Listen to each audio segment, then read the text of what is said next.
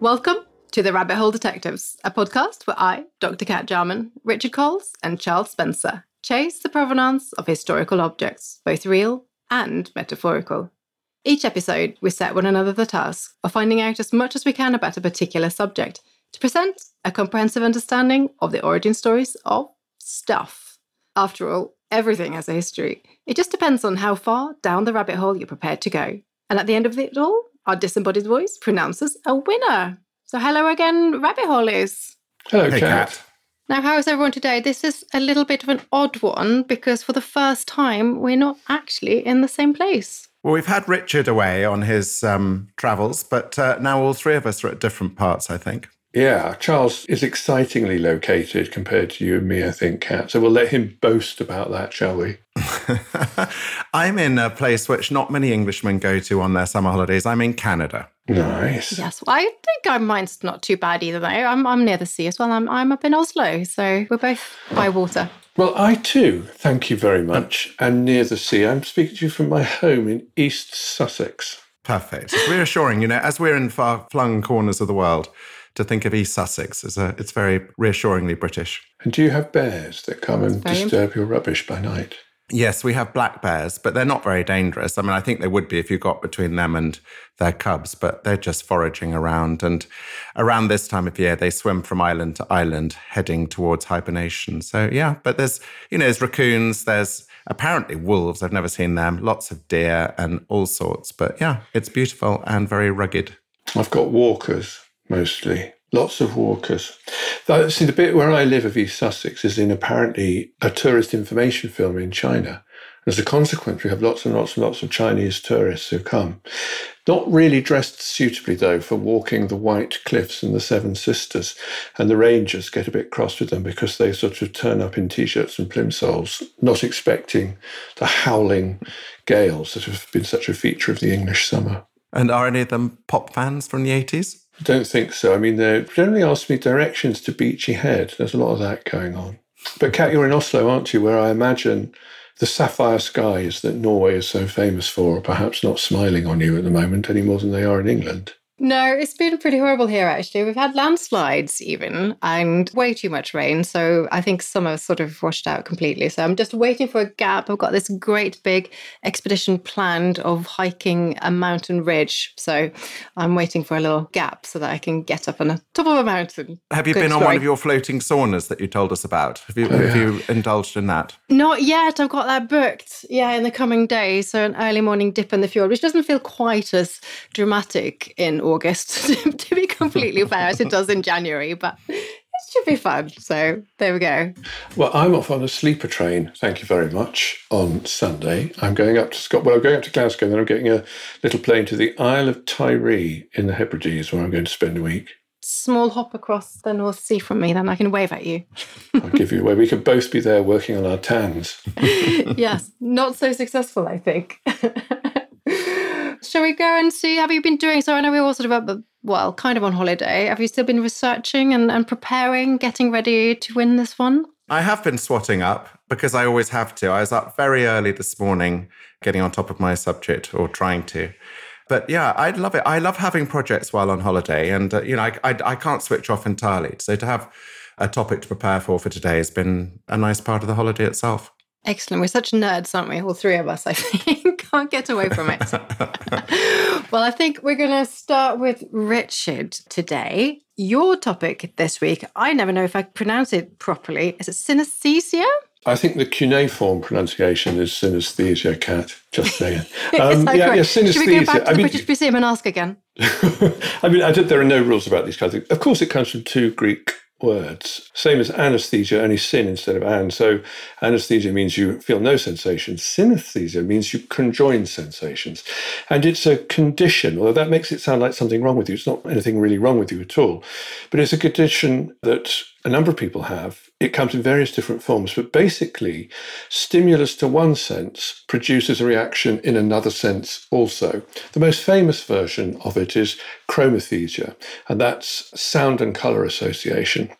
So some people will hear a particular sound or a particular musical pitch, and it will have for them an association of colour.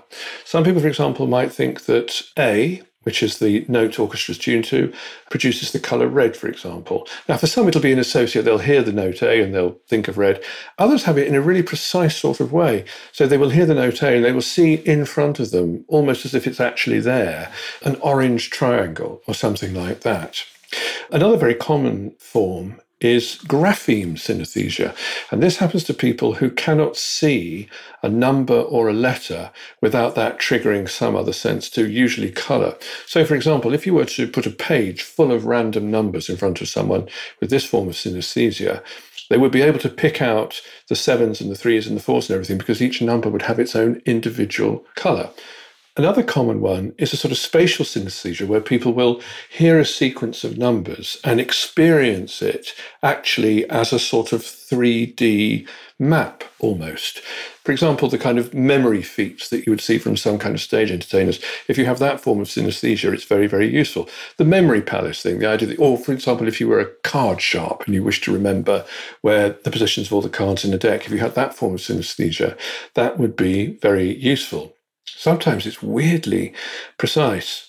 There's a marvellous article I read which says Derek is earwax. And there's this man, he's a pub landlord somewhere, and if he hears the name Derek, he tastes earwax. Now, nobody wants to taste earwax at any time, I don't think. Maybe there are some niche pursuits in which, I don't know. But imagine that every time you hear a certain word, you'd have a taste association of something quite disgusting. And how awkward if you had a colleague or a neighbour or family member called Derek. What's going on with synesthesia? Well, we don't really know. It's been around for a very long time. We know that. The first recorded mention of it, I think, is our old friend John Locke. And in 1690, Locke wrote about, well, we think it was Saunderson, who was the Lucasian professor of mathematics at Cambridge at the time, who couldn't hear a trumpet without experiencing the colour scarlet. He'd hear a trumpet, he'd experience scarlet. That's the first mention, I think, we have of it in modern literature, or early modern literature. The first person to give a medical account of it was a man called Georg Sachs. And Georg Sachs was born in Carinthia, in what's now Austria. And in he was doing his PhD thesis on the interesting subject of his own albinism and that of his sister. And there's one chapter in the PhD thesis, it's almost a rabbit hole, actually, suitably for this podcast, in which he writes about the association that he has between certain vowel sounds and certain colours. So you have there, in 1812 it was published, the first account we have in the medical literature, the academic literature, I think, of someone with synesthesia. Certain vowels gave him an association of certain colours. Unfortunately, poor man, died when he was 28 of something called nervous fever. It begins to be reported a little bit. I mean, the phenomenon we know goes back to the Greeks. There are people talking about things like it, although we don't call it synesthesia then. It becomes something that becomes to be talked about more often in a recognisable way, late 19th century. And that's with the emerging academic field of psychology. As soon as people start thinking about psychology, then phenomena like synesthesia becomes interesting to them and they start writing it up. So from the 1870s, the 1880s and on into the 20th century. But then there's this weird setback which happens, and that's where in the field of psychology from about the 1920s, 1930s on, behaviorism was a doctrine which kind of swept all contenders away. And that was when psychologists became interested in what happened to us out there in the world, our behaviours, our interactions, if you see what I mean.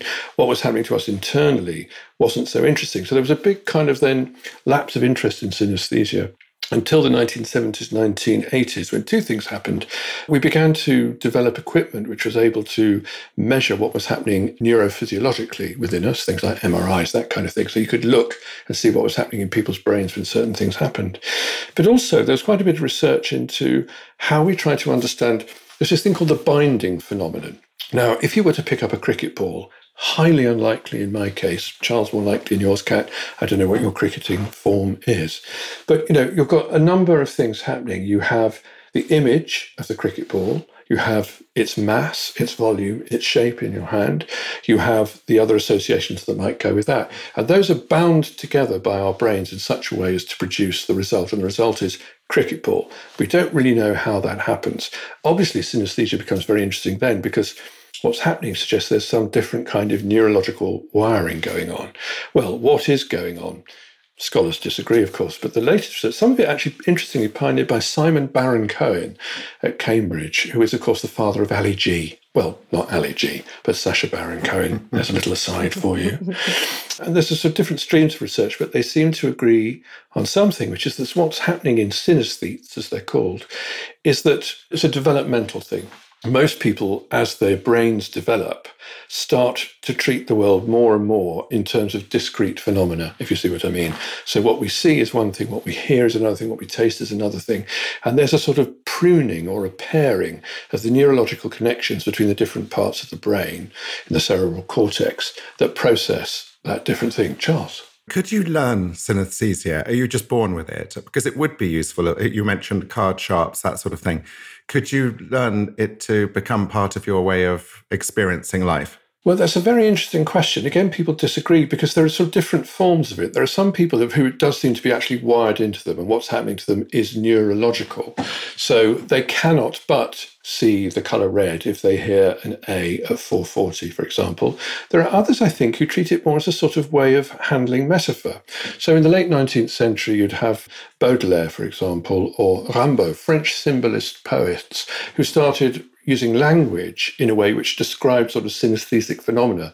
Were they actually synesthetes? I don't think they were, but I think they were using some of those ideas in order to kind of break down the kind of rigorous separation of senses. But I think that was aesthetic. I think that was a kind of romantic notion. I think also it can come upon you. I knew somebody who was at a particularly unpleasant boarding school, and he finds all his memories are in colour, but the ones of his days at that boarding school, they're in black and white. Is that a synesthesia, or is that just some element of shock, would you say? Well, I think it's probably related to it. I don't particularly know.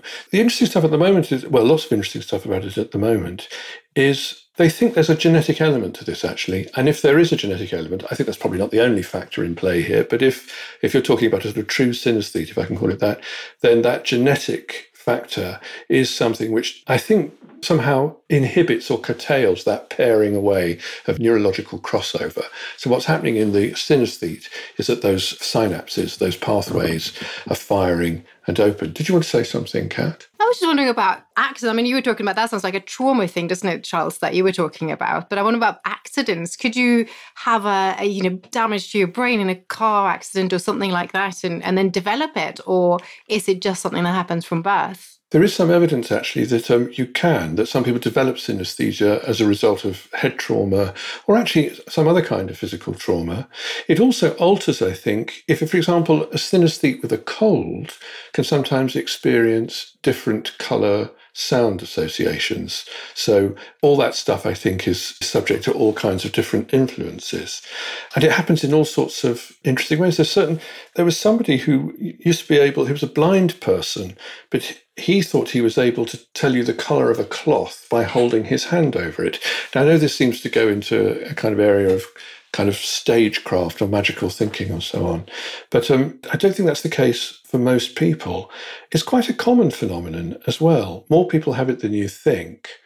And I mean, the bloke who sort of made it not exactly fashionable again, but sort of proper again after it fell into being looked askance at as behaviorism took hold. He's a guy called Richard Sajtovic, and he's a neurologist in North Carolina. And he started doing some research in the 1980s. And he started arguing that his view is that it's not just happening in the cerebral cortex. He thinks it might be happening in the limbic system, which is the part of the brain which deals with our most primitive reactions.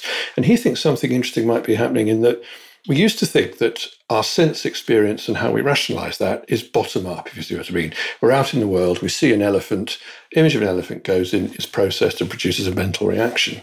He thinks that there might be a kind of loop going on, in fact, and that's what's happening is we see the elephant, the information goes in at the bottom and goes up into our consciousness and we work out what it is. But he thinks that sometimes it loops back and it goes back into the limbic system, and the limbic system then alters our perception of reality, which is quite an interesting and quite a radical and challenging way of beginning to work out the ways we interpret the external world with our internal means of interpretation. Go ahead. Do you think that most people with it find it a positive thing, or is it just annoying? I always think it sounds really quite incredible, but is it actually something that people enjoy? Well, the evidence shows that most people who have it are all too pleased to have it, in fact, and regard it as something which augments and enhances and enriches their experience of the world. And it's interesting, I mean, the Cytovic research takes us away from the idea that somehow it's pathological, that somehow this is a malfunction. I think his view is it's not a malfunction at all. It's simply another mode of processing, not quite a sixth sense, but more that kind of thing. And it brings advantages to those who possess it. There is some people think that it is connected to other attributes which are pathologized. Some people think it might be related to forms of autism. Some people think it might be related to forms of schizophrenia. But of course, it may be without that in itself making it a problem. I think for lots of people, it's really an asset and enables them to perceive and interpret and perhaps report the world in all sorts of interesting and surprising ways. Would you like a favourite fact? It's not really a fact, it's a favourite synesthete. Oh, yes. Would love that.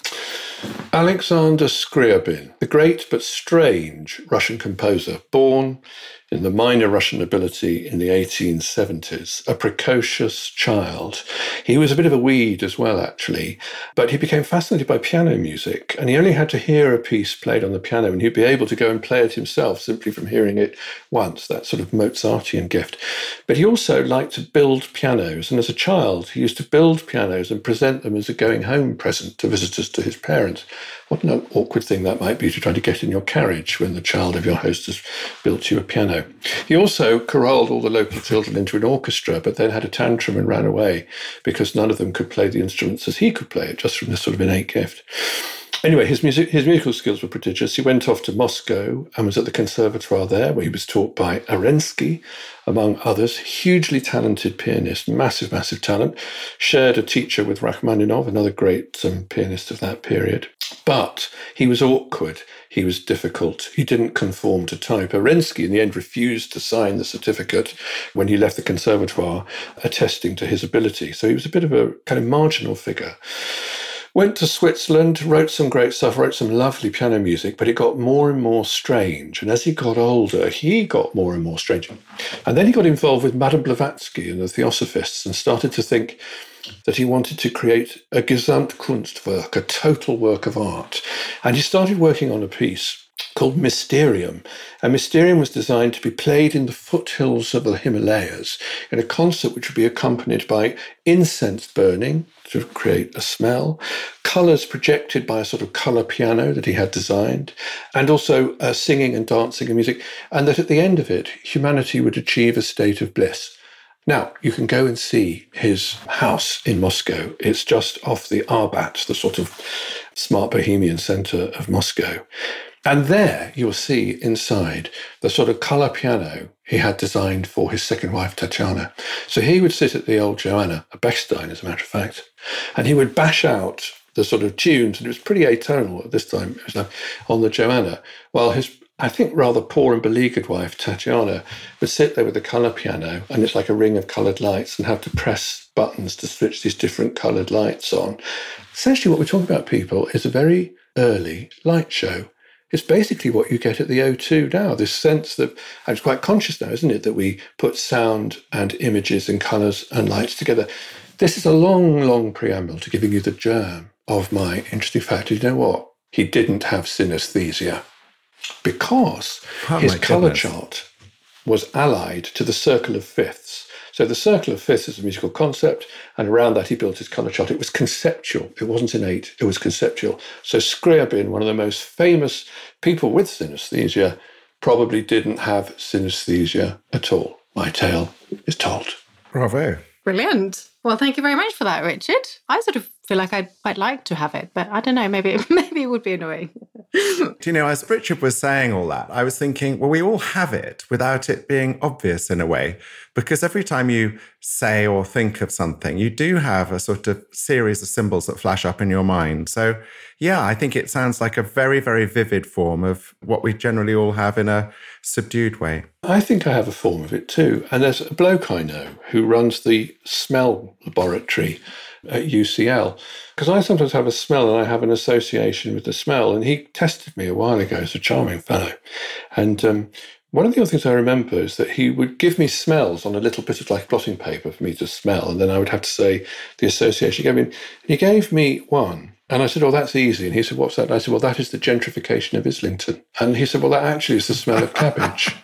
And I went, "Oh, well, I didn't know it was the smell of cabbage, but I knew that it was the gentrification of Islington. Where that came from, I've no idea." Brilliant. Well, there we go. I don't think I can really imagine that smell in my head, but yeah, well, never mind. Thank you, Richard. So I think I'm going next this time.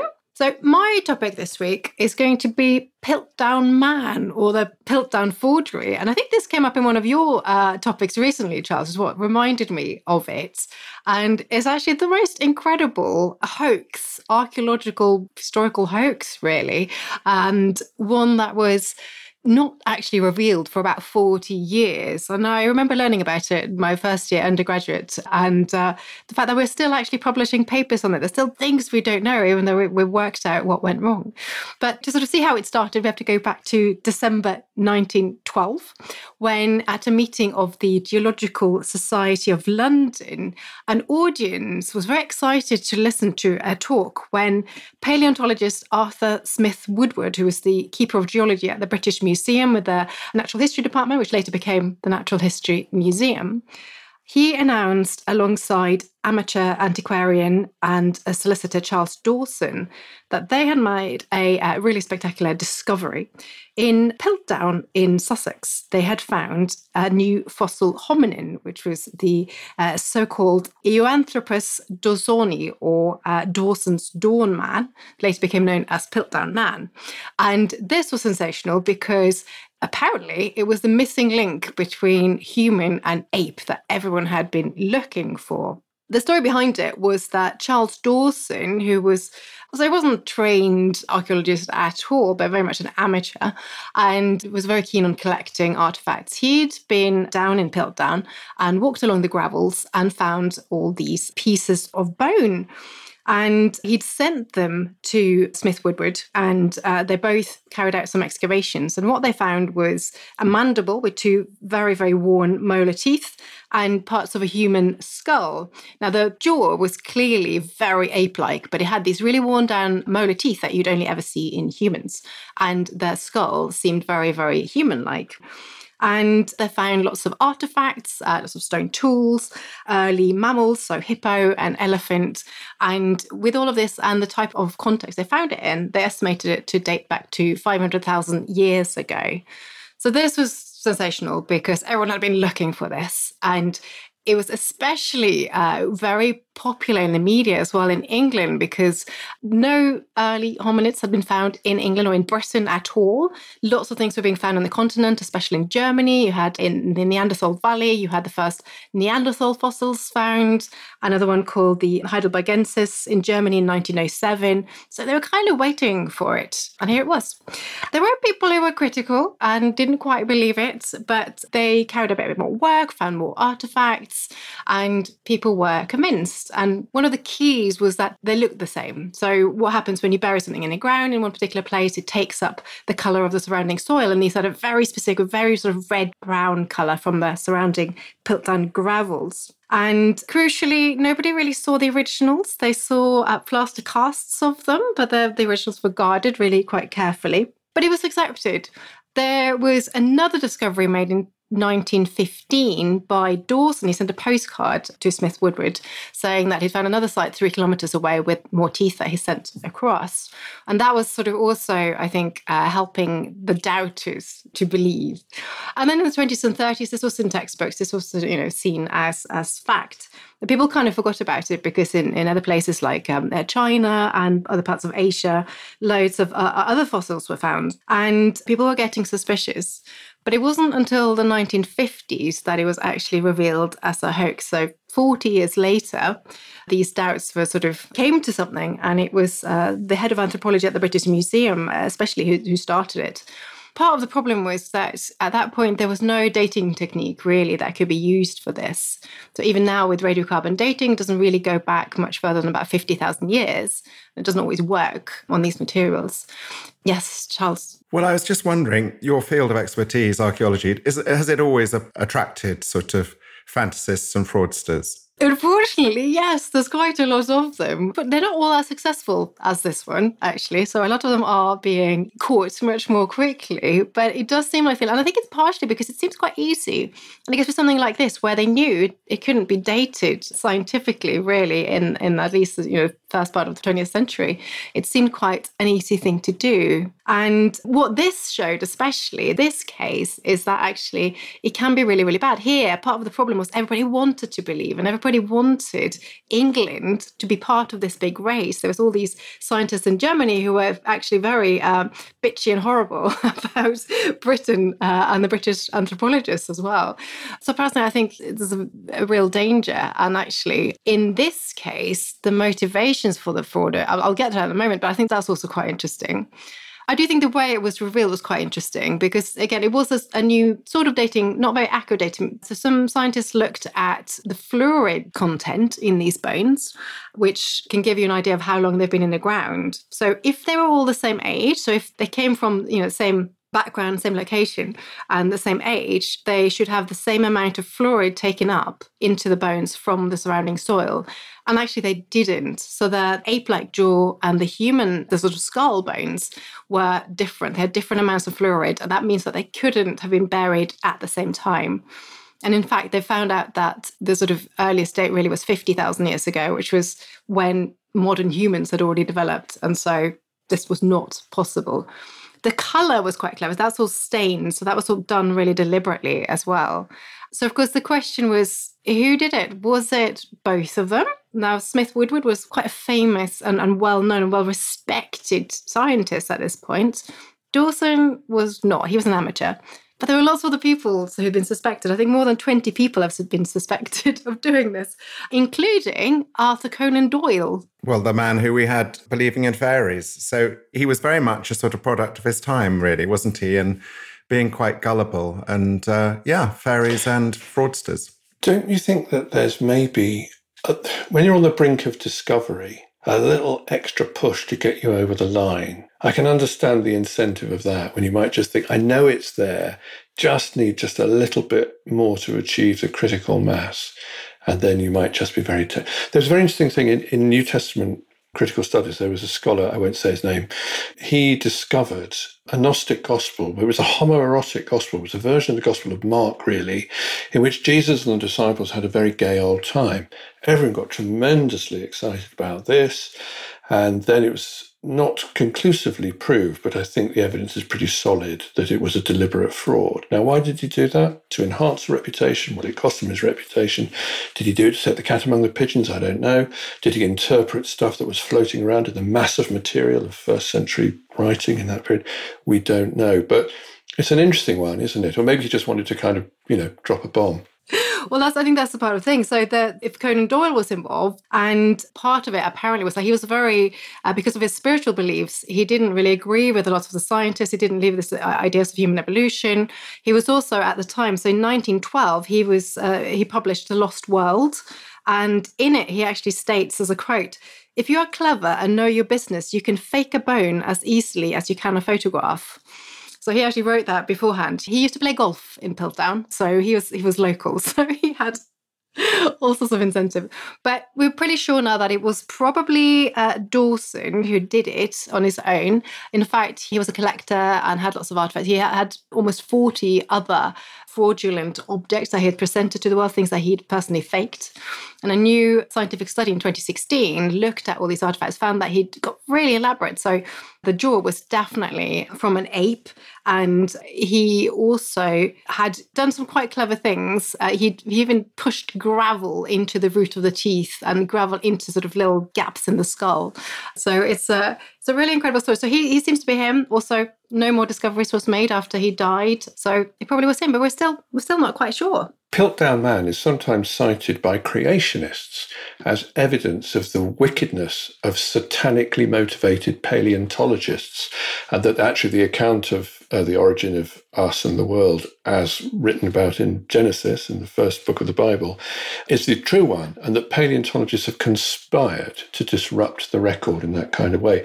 I suppose another example of unintended consequences. The bomb you dropped might explode in ways which you might later very much regret. Do you want to know my favourite fact from all of this? Yes, please. Yes, please. So we're pretty sure that it was Dawson who did it, but among the other suspects was a man called Martin Hinton, who was a scientist. He was also, for a while from the 30s, working as a keeper of zoology at the Natural History Museum. And he was sort of involved. He was a volunteer at the Natural Museum when this was all revealed. But it was only in 1976 that somebody climbed up to tidy up the attics above his office.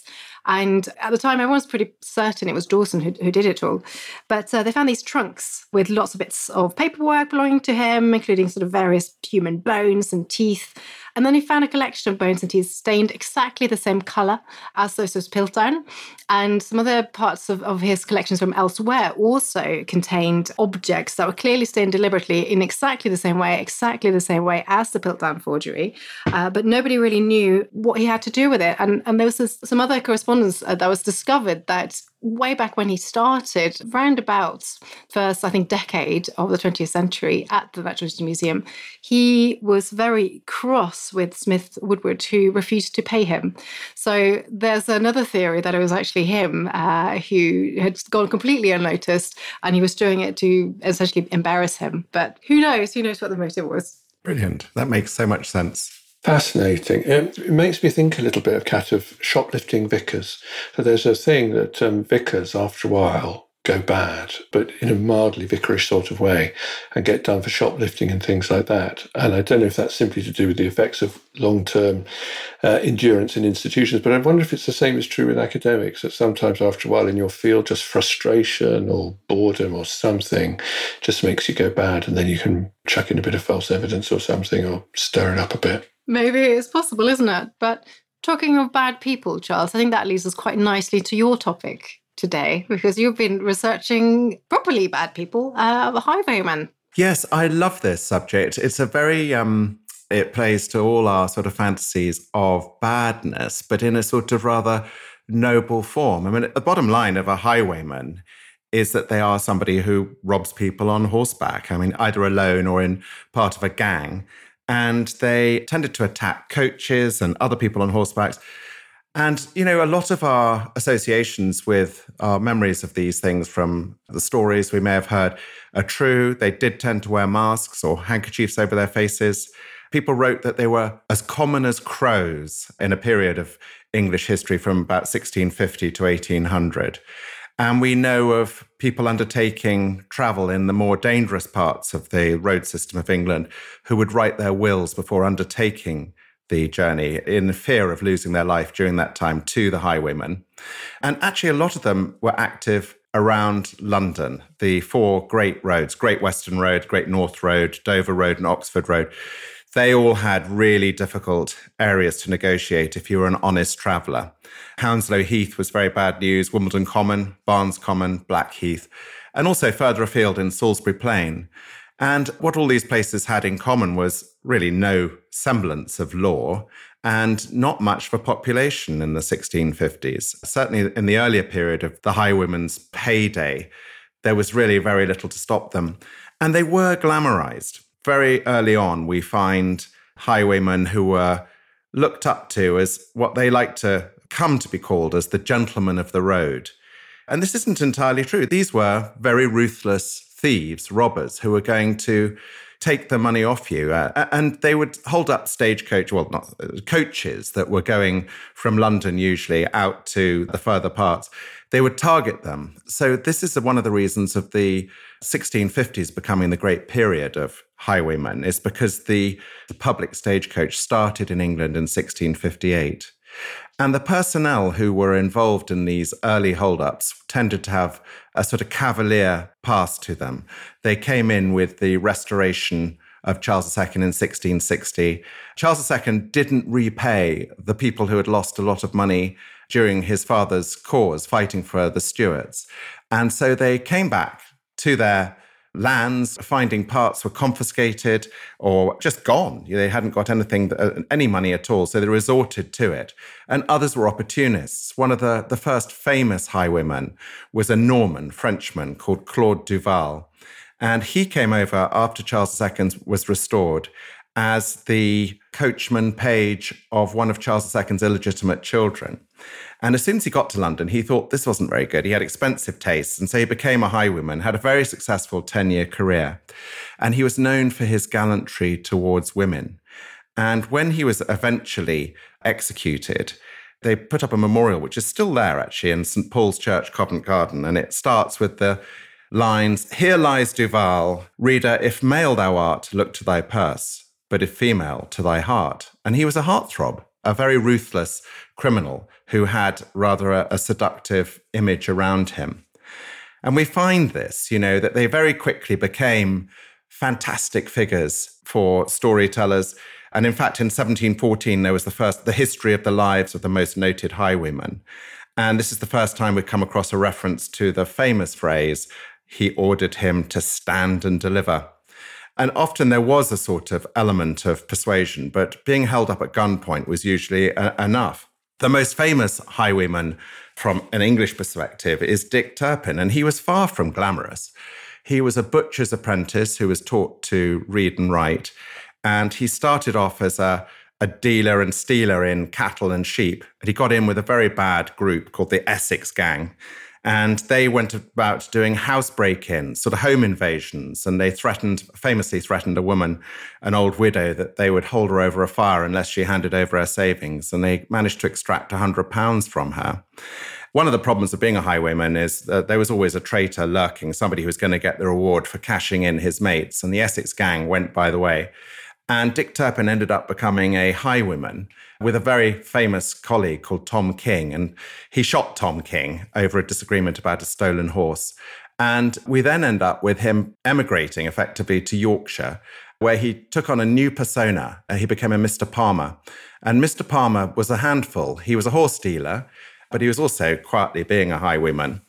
And he got caught because he shot somebody's cockerel. And he was arrested for that. And at the time, the establishment figures in the area decided that he was some form of horse thief. That was the only way he could sustain such a lavish lifestyle. And Palmer, who was Dick Turpin, wrote to his brother-in-law back in Essex and said, "Look, I need your help." But the brother-in-law didn't know anyone in Yorkshire, so he refused to collect the letter. It was noticed in the post office by the man who had taught Dick Turpin to write as his handwriting, and he reported him to the Justice of the Peace. And Turpin was brought down. And in fact, in an otherwise totally shoddy and disgraceful life, he had a rather famous end where he dressed up especially for his funeral. He was executed at York to great fanfare. And this is a common theme with these criminals. He then became a very famous figure in terms of legend. And people looked to him as this very gallant soul who had, in some ways, robbed the rich to look after the poor, which was totally untrue. And the myth grew. And in fact, we find that in the 1830s, this publishing phenomenon of the Penny Dreadful, which was a sort of 8 or 10-page comic, really. Some people have said it's the precursor of the video game for what they call working class youths. And they would be devoured, these stories. And Dick Turpin became a huge, fictional figure, really. It was very little connected to his life. And we get this sort of story of Black Bess, Dick Turpin's highwayman horse, who supposedly rode 200 miles through the night to give Dick Turpin an alibi in York when he had done a crime in London. All of this fiction just grew out of a need to glamorize very bad criminals.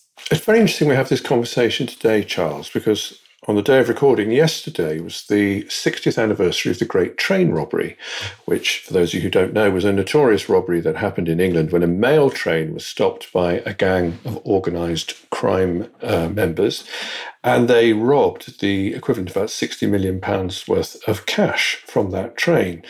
And almost immediately, it became a sort of legendary thing. Some of the characters were apprehended, some went to prison, some escaped. They're still spoken about now, Ronnie Biggs or Buster Edwards and so on, as kind of folk heroes. But there was nothing heroic about what they did at all. They battered 2 people who worked on that train. They gave one injuries, which it's thought contributed to his early death. And it seems to me that whenever they come up, we all get a little bit misty-eyed about it and think of them these Robin Hood figures, and I don't think they were at all. And I wonder if that's something that maps onto the sort of popular take-up of stories about highwaymen too. What is it about that lends itself to mythologizing in that way? Well, I think part of it was national pride. There was a competition during this period of highwaymen. The British thought their highwaymen were superior to French highwaymen because they were supposedly gallant and generous and, I think, sort of vulnerable to a smile of a pretty victim. You're absolutely right, Richard. It's absolute rubbish. And if you go sideways and look at the equivalent in Australia, the bushrangers, people have looked at that. Why was somebody as despicable as Ned Kelly, who murdered policemen along, his brother and he and two others in their gang were murderers? Why are they seen as these sort of embodiment of Australianism? And the theory is that the average Australian likes to think of themselves as totally free from control. And Ned Kelly has become the sort of pin-up for a certain type of Australian rebel. And then you also have it in America. Jesse James was a psychopathic egomaniac, probably narcissistic. There's a wonderful comment where he said about his gang, "We're not thieves, we are bold robbers, and I'm proud of the name, for Alexander the Great was a bold robber, and Julius Caesar and Napoleon Bonaparte." So he himself saw himself in this light, and he was mythologized by a sympathetic press. In the South, he had been a war criminal as a 16-year-old. He's involved in a massacre of 120 Unionist troops, really a barbaric, terrible massacre in a place called Centralia. But somehow, to the South, he represented the continued lost cause after the defeat of the Confederates. He was seen as taking on victims that were to do with the government in the North, even when that wasn't true. So I think you've hit on something there, which is we project onto these truly appalling people. One of the most famous highwaymen in England used to take the tongues out of his victims so they couldn't give evidence against him. These are really bad people, but somehow we see them as glamorous. And I don't know if is it the horse and the gun and all of this sort of reference to soldierly conduct, but these were not people to be truly admired. Have you come across any female highwaywomen? Yes, I have. Now, the trouble with this is that they've been glamorized too. I mean, the most famous one is a woman called Lady Ferrers, Catherine Ferrers, who lived from 1634 to 60. And she was palmed off to a rich old man as an unwilling bride. And she became the Wicked Lady. There's a rather famous film in 1945 with Margaret Lockwood playing her opposite James Mason. And she terrorized Hertfordshire, supposedly. There's no direct evidence of this, but the thinking is that she used to sneak out of her large house in the country and gallop around with her lover. And they would hold up people and do it for the thrill, and also because they had some passionate affair going on. It was what really fired them up before passion.